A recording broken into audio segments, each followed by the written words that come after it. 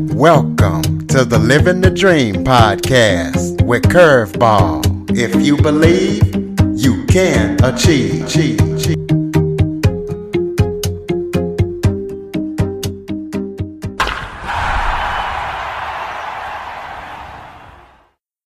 Welcome to the Living the Dream with Curveball podcast, a show where I interview guests that teach, motivate, and inspire.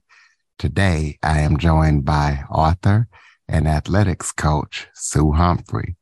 Sue has a long career in women's athletics. She started back before they stopped gender-based discrimination.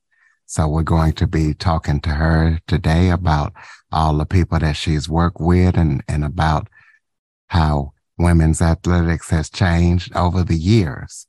So Sue Humphreys, thank you so much for joining me today. Thank you for having me. I'm looking forward to our visit. Well, why don't you start off by telling everybody a little bit about yourself?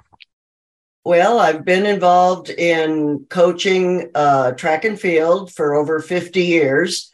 I started when I was 14, so that's why the longevity, I think.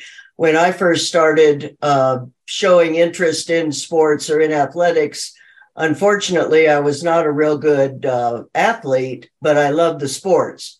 And so at that time, the only way to do it really was to, we had like play days in school and things like that, but nothing real structured or formal, except in a club setting through the Amateur Athletic Union. And so I got involved with working with kids that way and coached a little team and kind of blossomed from there. But I moved into coaching very quickly when my athletic ability did not catch up with my interest in the sport. Okay, well, what sparked your love for track and field, both athletic and coaching? You know, my paid job over the years has been public school administrator and middle school teacher.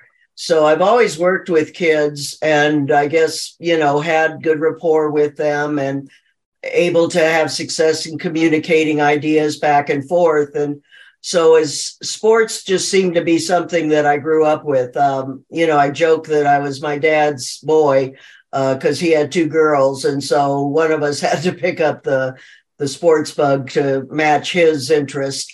And so I just kind of got the sports bug from the very beginning. And as I said, athletically, I played softball through high school and was fairly decent at that. But in high school, my freshman year, we had an elective class and it was multi-grade. And so I met a young lady who was 2 years older than me, but she was in the class and we started talking because we were the only girls in the class. And so she was one of the top U.S. sprinters at the time. And so again, through AAU, competing in a club situation. And since we didn't have girls' sports at that time at the high school, she went over to the junior college there in Phoenix, Arizona, and trained with the Phoenix College boys track team or men's track team. And so one day she asked me, she said, would you just come to practice and kind of be there, help me time or carry things around, or mostly just for company. And that's when the bug bit that I suddenly started getting involved and interested more in track and field and watching and just the variety of events and variety of activities. She's competed nationally. And so her folks would take me on the trips too. And I got to see what indoor track and field was like, outdoor track and field on a national and a regional level. And it just, that's where I got the bug, like I say, and living it to this day. Speaking of living it, you've worked with a lot of famous people and a lot of legends, athletes. Tell us what that was like and some of the people that you've had the privilege to work with over your career. Well, I have been very blessed and very fortunate to mix in.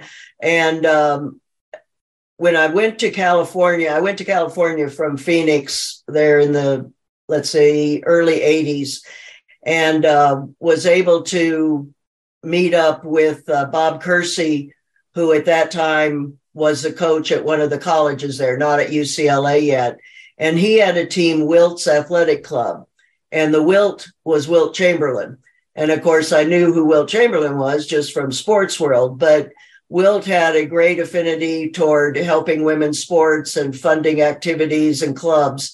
And so through Bobby and the introduction there, I had been coaching one of the top women high jumpers at the time, Colleen Sommer. And so Wilt had, we talked to Wilt about having Colleen and myself join the Wilt's Athletic Club.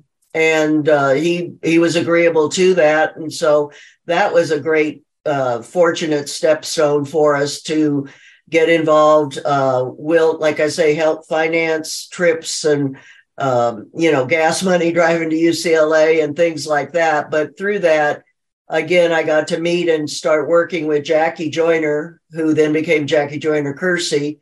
And the jumps have been more my specialty over the years, especially high jump. And so Jackie was not a real comfortable high jumper, and yet doing the heptathlon, high jump is a key event. And so Bobby saw that Jackie and I had a good rapport and got along. And so he asked me to work with her in the high jumping because they were butt heads at practice and things like that, and it wasn't always a cohesive coaching environment. So he asked me to work with her in the high jump, which I did throughout her career.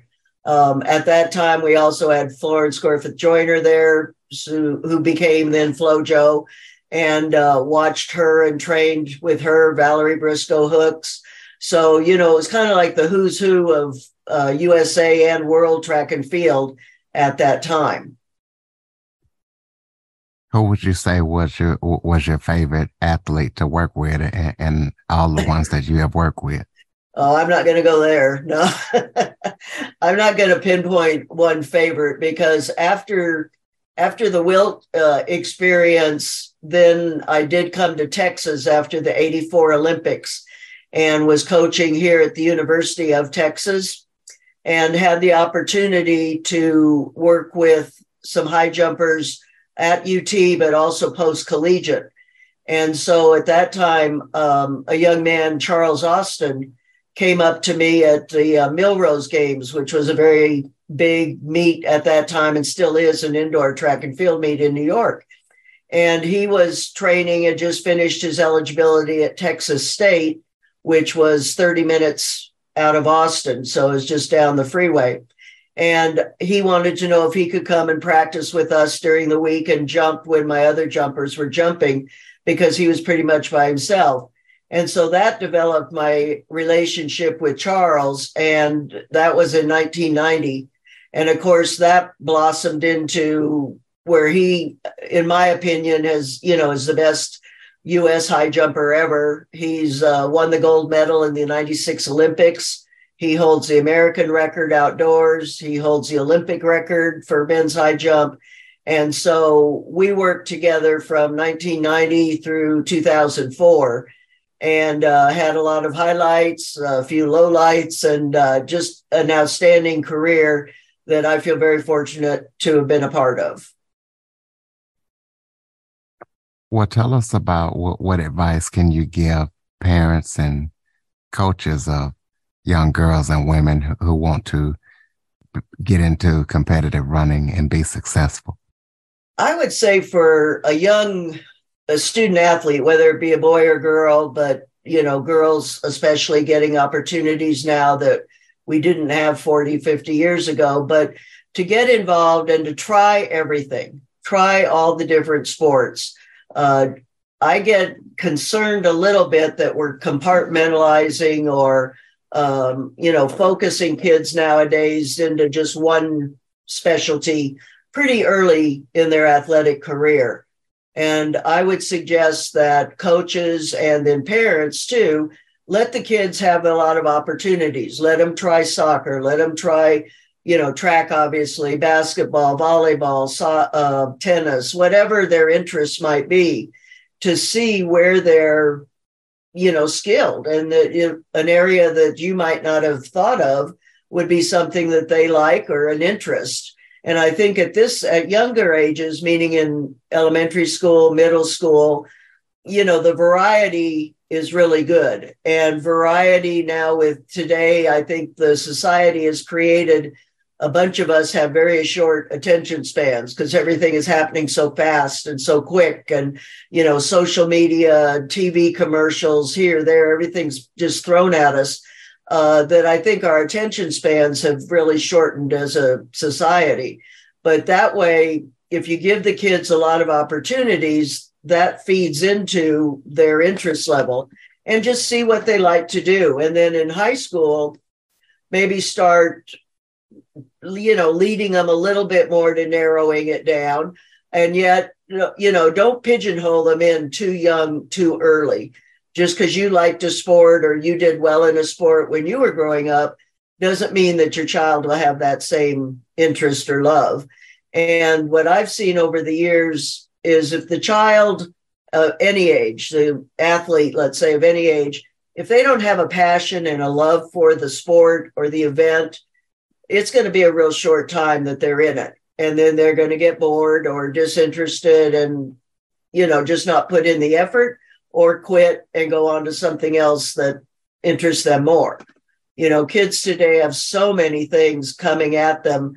Like I say, with the visual media, the social media stuff, TV. I mean, I'm not sure I would like to be a kid growing up today. There's so many things tossed at them that I think it's a real challenge to be a young adult in today's world. Yeah, absolutely right about that. Tell us about what it was like when you first got in as a woman coach, coming into kind of like the man's world of coaching. Very definitely a man's world, and still is to some degree, but not as bad, definitely, as when I first started. Well, I was definitely looking around a room and seeing I was probably one of the only female or one of two or three females, and that was it. I was not always welcomed into the boys club, if you will, or, included in activities. And I was young also because, like I mentioned, I started coaching at like age 15, 16 with little kids, age group teams, like 9-year-old, 10-year-old, 11-year-olds, that group. And so my age was an issue, and then my gender was an issue. So it was an uphill battle, to say the least. And so as we worked through the systems, and then when Title IX came in and having opportunities now to compete for scholarships, to have scholarships on a collegiate level, to have high school program options. And that was good and bad, because what happened then is the high school programs all of a sudden on the girls' side went from zero to all of a sudden everybody has to have a team or a program. And so the coaches that the high schools had put into place were not always interested. They didn't always want to be the track coach. They didn't always know anything about the sport. And so they were there more as a placeholder. And so some of our top athletes that had done very well in a club setting now suddenly felt the pressure and or interest to compete for their high school. But the training that they were getting at the time was night and day difference. In other words, the club programs were so much more advanced than the high school programs were back at the beginning. And so the kids had a pull on them. The parents had a pull. Do you have the school loyalty, or are you trying to get your child to perform the very best possible so that she could have a scholarship potential? And so growing up in the coaching and learning, and at that time, we didn't have internet, we didn't have YouTube and all of this. So you had to learn by reading, you had to learn by going around and talking to coaches, by watching coaches that were successful, learning and making some mistakes, along the way too, very definitely. And so it was a lot of learn by doing on my part to work my way up, if you will, the ladder to try to get acceptance by the the male coaches who in theory were my peers, but they didn't accept, or they didn't see me as that, or they didn't see women coaches as that at the time. And so it even was a point when in 1974, I think it was, that Arizona State, I'm from Phoenix, Arizona. So I went to Arizona State University as a student and graduated from there and was teaching full time in the area. And when all of a sudden Title IX came in, the university was basically mandated that they needed a women's track program now. And so what they did to economically deal with it, and I can understand this, is they made the assistant men's track coach the head women's track coach also on paper, so that they only had to pay one salary. Then I was contacted to go over as the women's assistant coach, which would be a part-time job. I had to teach all day, full-time, drive over to practice and, fit in and do the practice and, catch up then after practice as to what all was happening with the team and workouts and recruiting and all of this. So it was a tough road to work my way through.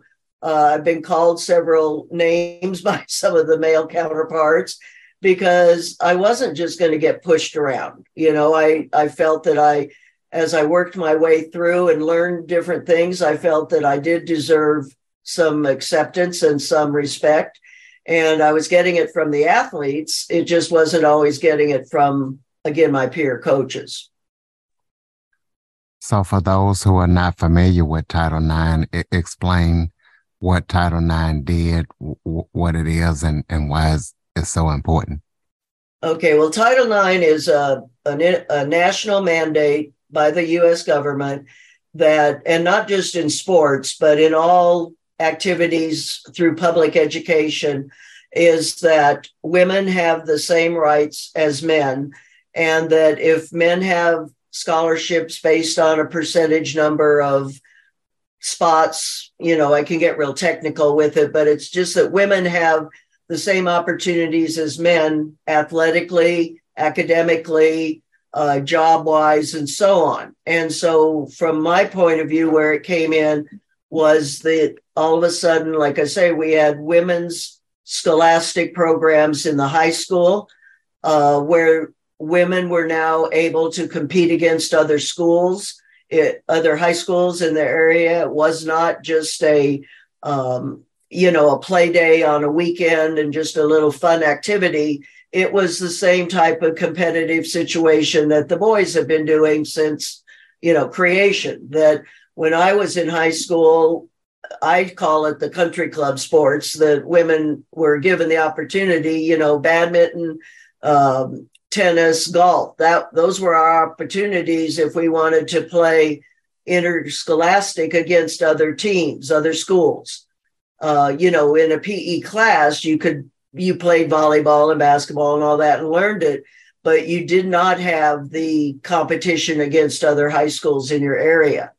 And so then Title IX, when it came in the mid-70s, all of a sudden that changed. And all of a sudden now women and high school girls, women, colleges and so forth have the opportunity to, like I say, earn college scholarships, to compete. They had budgets now, the teams, and again, the colleges now had to suddenly come up with budgets. And this was another thing where, the men were not real happy, I think, because they had to now share some money and, share different situations that had been pretty much a man's domain since, the 1900s. And so, or earlier even. And so it opened the door for women to have the opportunities that we have today. When you watch the women's soccer team or watch USA basketball, watch the Olympics on TV, and you see the women competing in gymnastics and track and field and swimming and, doing the same events as the men, and to have scholarships. And actually on the women's side in track, the women have more athletic scholarships in the NC2A than the men do, because it's based on number of participants. And the men's numbers get skewed by football teams because the football has like 80, 85 slots. And so then now the colleges have to come up on the other side, 85 opportunities for women, whether it be track, swimming, rowing, lacrosse, just all the different sports. So unfortunately, the men kind of suffer now as far as scholarship opportunities because the numbers that are generated by football. So tell the listeners about your book. Tell us what we can expect when we read it and where we can get it.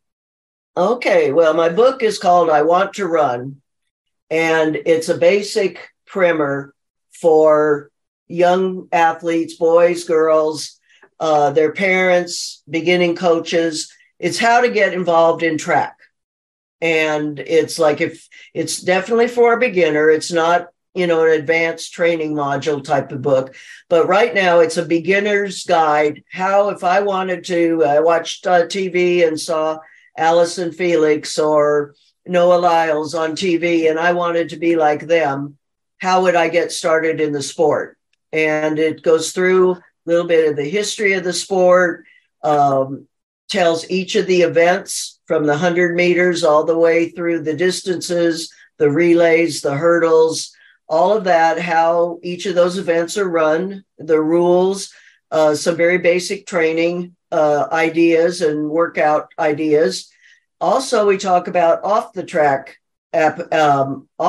opportunities that you need to watch for, like nutrition, sleep, your academics. If you're interested in getting a college scholarship, you sure have to have your academics in line.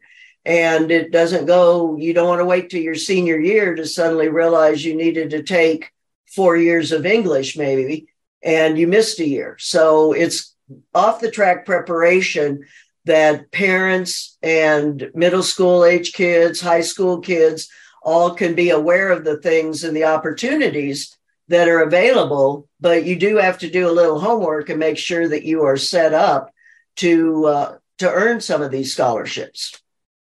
And it's on Amazon, $11, I believe is what the latest is.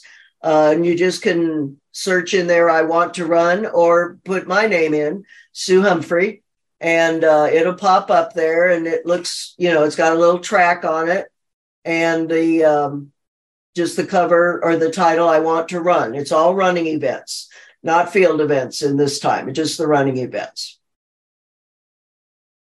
Well, is there really a scientific method to succeed as an athlete? Well, very definitely. You need to first have picked the right parents. In other words, genetics plays a large factor into success in any sport. But, that you don't really have a choice in. It's just what God has given you. But then as you start to learn more about it, it is important that the coach, whether it be the coach or the parents of a youngster, do have some scientific background and some knowledge of the different energy systems and how to train, how to recover the body. A lot of times we just work, train, and you forget the most important part of training, which is rest and recovery. So it is important for you to know that. Physics come in, and this, when I was in school, I wasn't too much into physics at all. And yet nowadays I use it every day in my coaching because it explains the hows and whys of various events. So learning about the background is important, but it depends on the maturity and the age of the athlete, obviously. As an athlete gets into college or later high school, I would say they definitely need to take some ownership and learn about the event and learn what is going to make them better and what hinders them possibly. I work with a lot of high school athletes now, and one of the biggest things that we're finding and that I'm having to really pound into their head, so to speak, is the factor that you need to rest. You are not invisible or invincible. They maybe want to be invisible, but they're not invincible, and they can't just run and stay up to all hours and do a lot of off the track activities in addition to on the track training and expect their body to perform. It's almost like you have the car and you fill up your gas tank all the time to keep the energy and the gas in there. Well, your body has to be the same way. And that goes whether the athlete is 9 years old or 29 or 39 years old. And the older athletes have started to get into that more and to understand it more, building in better nutrition, hydration, their choice of meals and when to eat meals and what to eat. We've done a good job in sharing that. And the more serious athletes have really taken on that and have come, to make that a part of their training. Parents, though, need to be aware of that too, especially if it's a high schooler and the child is still at home and you bring home chips and fried chicken every night. And, the diet that you provide your student is maybe not conducive or not the best for athletics. Then, there needs to be a little bit of a transition there where you can have other type of foods that aren't necessarily more expensive, but that are better health-wise. And so this is part of an education to the parents that as coaches we go through too. It's not just training the athlete, but training and working with the parent too, especially if the child is still at home. Do you have any current upcoming projects that you're working on that people need to know about besides your book? Well, we just finished a week-long summit called the Gold Medal Coaches Summit, goldmedalcoaches.com. And it was a week-long clinic of all different events, 30 different coaches presenting their training ideas and how to work with high school athletes, to work with college athletes, all different levels. So it was mostly geared for a younger developing coach, but a lot of more experienced coaches have said it was a really good refresher course for them too. So it is still available online, like I say, goldmedalcoaches.com, and you can buy the different videos and look back at the different days. But it's 30 different coaches presenting different ideas on all sport activities, track and field, not just running, but the field events are listed too. Well, how can people keep up with everything that you're up to? Do you have a website or how can we contact you? I don't have a website yet, but I am on Facebook and I am on Instagram and I am on Twitter. So I'm pretty accessible that way. My email is just my last name, Humphrey HJ at Gmail. So it's Humphrey High Jump at Gmail. But again, the probably the Facebook, Instagram, or Twitter are the more accessible ones. And it's just my name, Sue Humphrey, will get you to me. Okay, well, close us out with some final thoughts that you have for the listeners. Maybe something I forgot to touch on that you would like to touch on, or just any final thoughts that you have. Well, just to, if you are a parent of a youngster, is to give them as many opportunities as possible and to encourage them, even if they pick something that maybe isn't what you would have picked, sport-wise or activity-wise, encourage them as much as possible and give them as many different opportunities as possible. If it's a young athlete or older athlete that's listening to this, I would say, again, is to develop a passion and a love for what you're doing, because then it's not work. I can clearly say, over the years that I was working, I'm retired now from a daily job, but I'm still in the coaching, and it seems like the coaching just keeps following me regardless of whether I have, an official job at a school or whether just a parent hears about me and then calls me, will you watch my kid jump and make some corrections? And it's because I have the love and the passion for the sport and for the jumps in particular. So if you love what you do, then it isn't work. And that's what's nice. And that's what keeps me going. And I think will keep you going too, once you find that niche that really works for you. Absolutely, ladies and gentlemen. Sue Humphrey. Be sure to check her out on social media. Check out that book. Please be sure to follow, rate, review, share this episode to as many people as possible, especially if you have somebody that you know that wants to get into jumping and track and field and all that good stuff. See Jackson102 at Cox.net for any guests or topic suggestions. Sue, I want to thank you so much for joining me and spreading your expertise to the listeners. Well, thank you so much for having me. I really appreciate it. For more information on the Living the Dream podcast, visit www.djcurveball.com. Until next time, stay focused on living the dream.